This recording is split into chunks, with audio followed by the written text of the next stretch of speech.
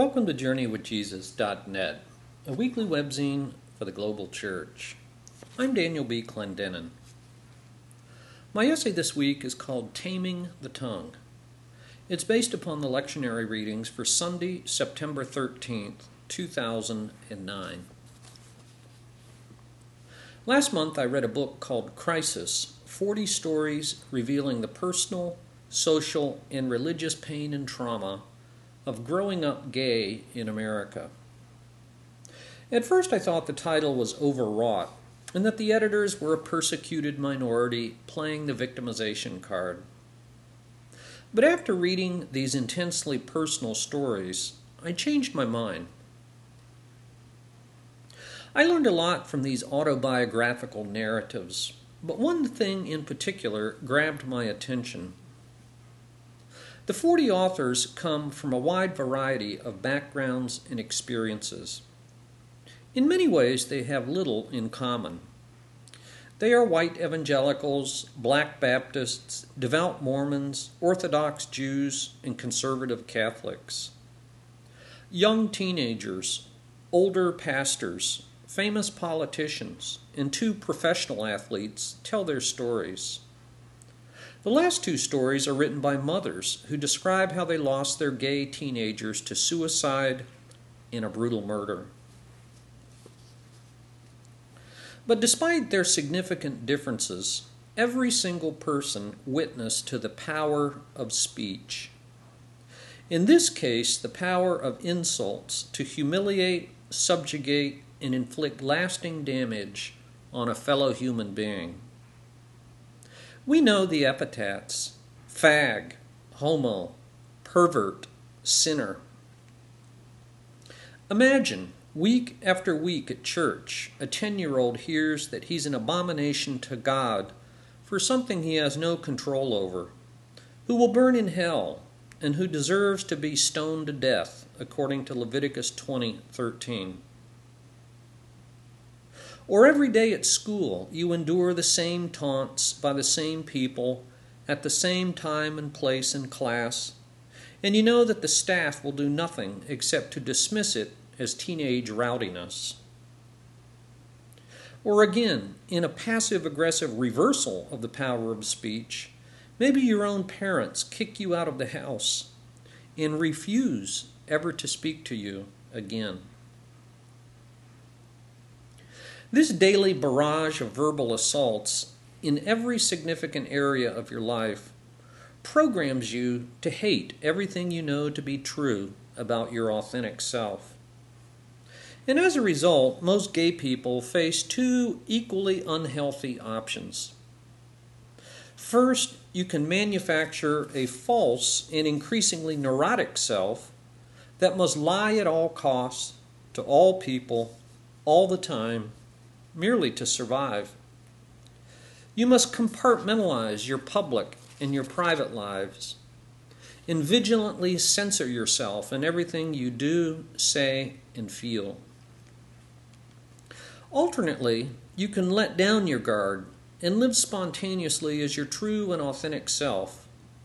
But in doing so, you face catastrophic losses in church, your synagogue, family, job, school, and community. For some gays, needless to say, living authentically comes at an unacceptably high price. In the epistle for this week, James says that human speech seems to be innocent enough. After all, the tongue is such a small part of the body. But despite its size, he says, it's much like a bit that controls a horse, or a rudder that steers an enormous ship. It makes boasts that are far exceeding its size. In fact, the tongue can burn like a raging forest fire, incinerating everything that it touches. It corrupts both the subject and object of speech. What we say to one another, James writes, can be full of deadly poison that kills. James writes, "With the tongue we praise our Lord and Father, and with it we curse men, who've been made in God's likeness. Out of the same mouth come praise and cursing. My brothers, this should not be. Can both fresh water and salt water flow from the same spring?" And so James recommends a spiritual discipline that's good for our own selves and even better for our neighbor. In James 1:19 he writes, "Everyone should be quick to listen and slow to speak." What we say reveals more about us than about the recipient of our speech. The scary part about toxic talk is that it reveals the character of our inner identity. We read the words of Jesus in Matthew 12. "Out of the overflow of the heart, the mouth speaks. The good man brings good things out of the good stored up in him. And the evil man brings evil things out of the evil stored up in him. But I tell you that people will have to give an account on the day of judgment for every careless word they have spoken. For by your words you will be acquitted, and by your words you will be condemned." With our words, we name the world and each other. And at least in some sense, our naming creates a genuine reality. Once our speech and narratives take hold, they have a tremendous power and tenacity for good and evil.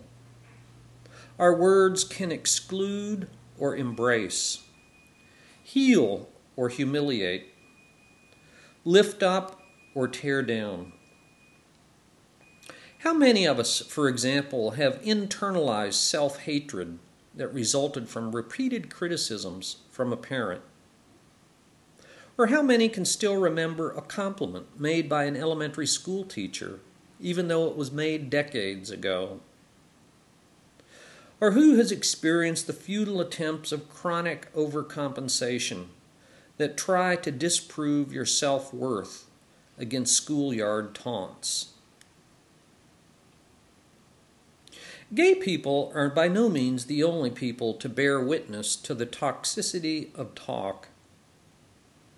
Our words can protect, affirm, and celebrate the dignity and worth of every human being, or reduce people to labels. In the Supreme Court's Dred Scott decision of 1857, the court voted 7-2 that blacks were pieces of property that belonged to whites, and not full human beings. They could be bought and sold, but they didn't enjoy any constitutional rights. In two short essays written in 1938, the British writer Dorothy Sayers posed a provocative question: are women human? It's easy enough to update her categories. What about Muslims? Are they human? Illegal aliens, or the homeless? Do we speak about them as if they were fully and truly human, or define them away in ways that ensure our own superiority?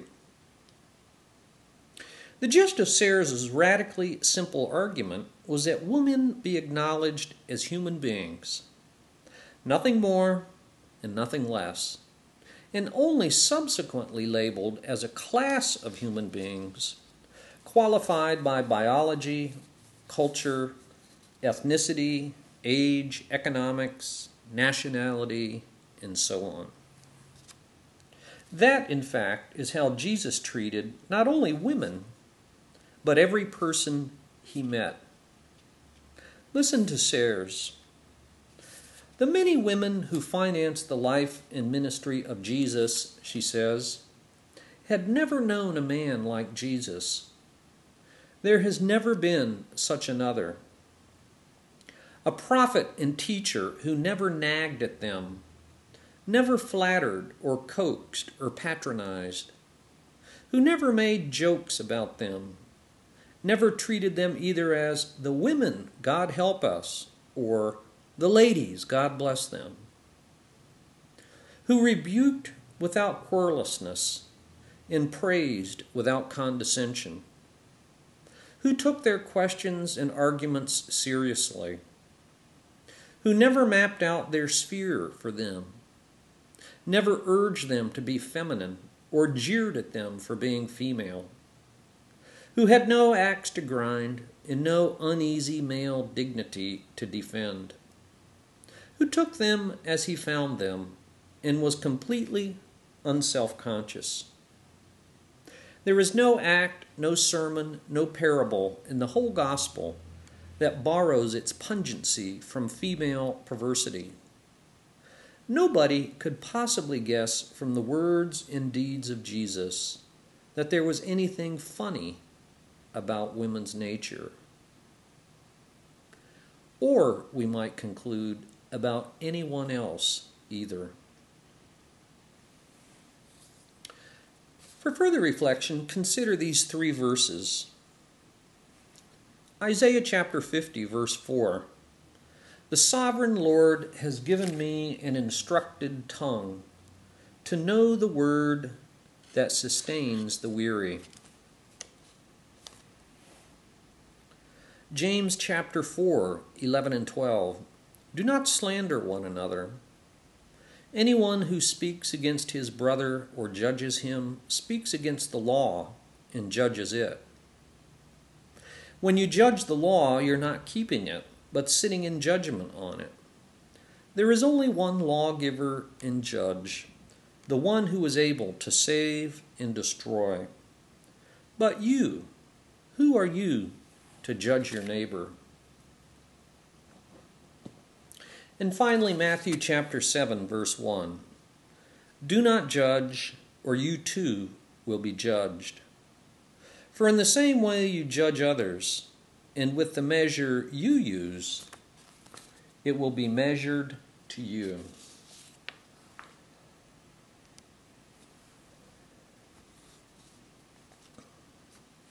For books this week, I review Barbara Crafton.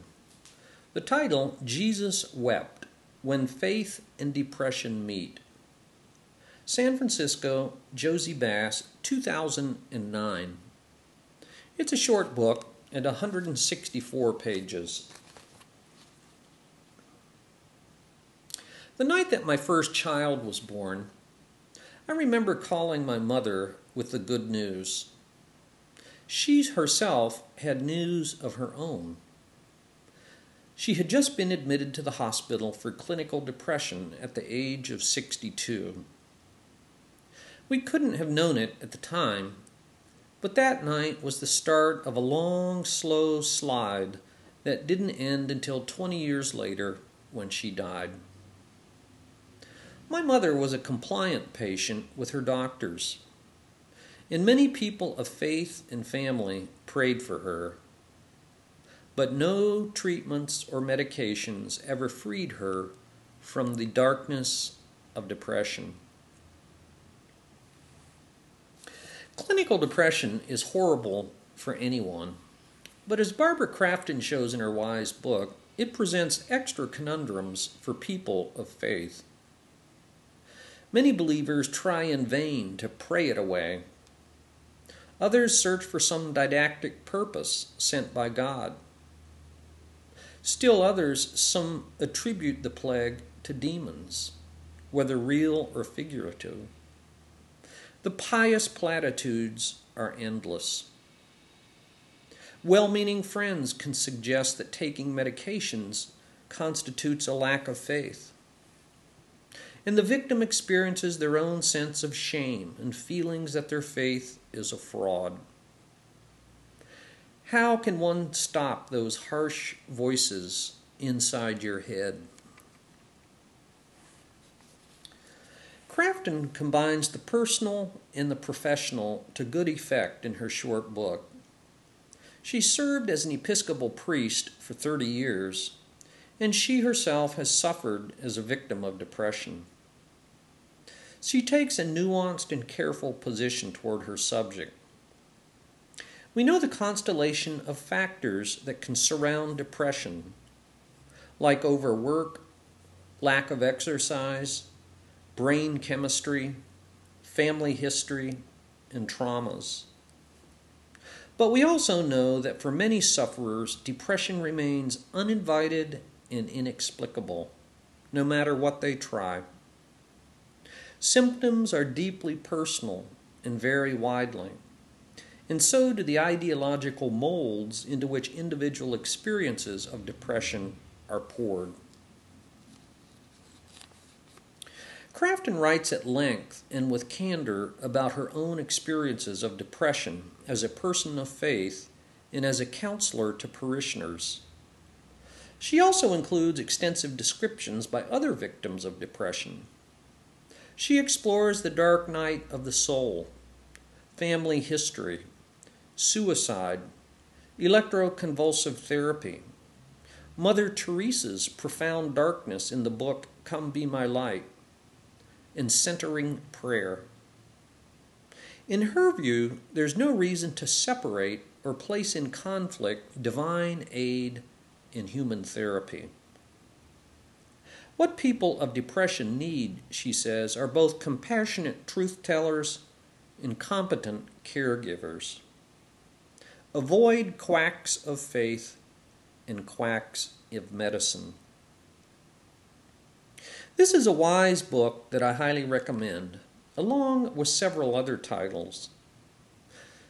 Peter Kramer's book, Against Depression, 2005, Kathleen Norris' Acedia in Me, 2008, and Catherine Green McCrate's book, Darkness is My Only Companion, from the year 2006. The title of the book, Barbara Crafton, Jesus Wept, When Faith and Depression Meet.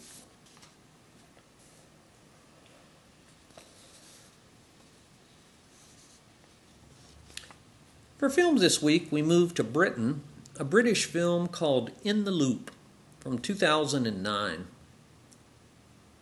If you like British humor of the Monty Python sort and are cynical about politics to boot, this caustic, over-the-top satire might be your ticket. It comes at a high price, though, with unrelenting vulgarity from start to finish, much of which, I must admit, is hilarious. When I watched the movie, people in the theater were laughing aloud. So was I. Amidst international fears about the possibility of an unspecified war, Britain's Minister for International Development, Simon Foster, let slip an ambiguous affirmation that, quote, war is unforeseeable, end quote. His communication chief, Malcolm Tucker, goes ballistic. The crisis requires extensive negotiations with fellow buffoons, spinners, and careerist diplomats in Washington, including teenage-looking interns, minutes of meetings that must be quote-unquote corrected, and talk about a so-called war committee that goes by many different names. All of this, mind you, without any regard at all for citizens who will suffer the consequences of their vanity and folly. The message of the film is that regardless of parties or administrations in both Britain and the U.S., government is badly broken and deeply dysfunctional. But you don't need that serious message to watch a really funny film. The title, In the Loop, from Great Britain.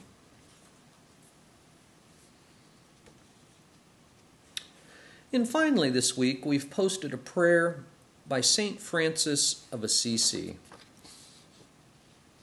We actually don't know the author of this classic prayer, and it was not until the 1920s that it was even ascribed to St. Francis.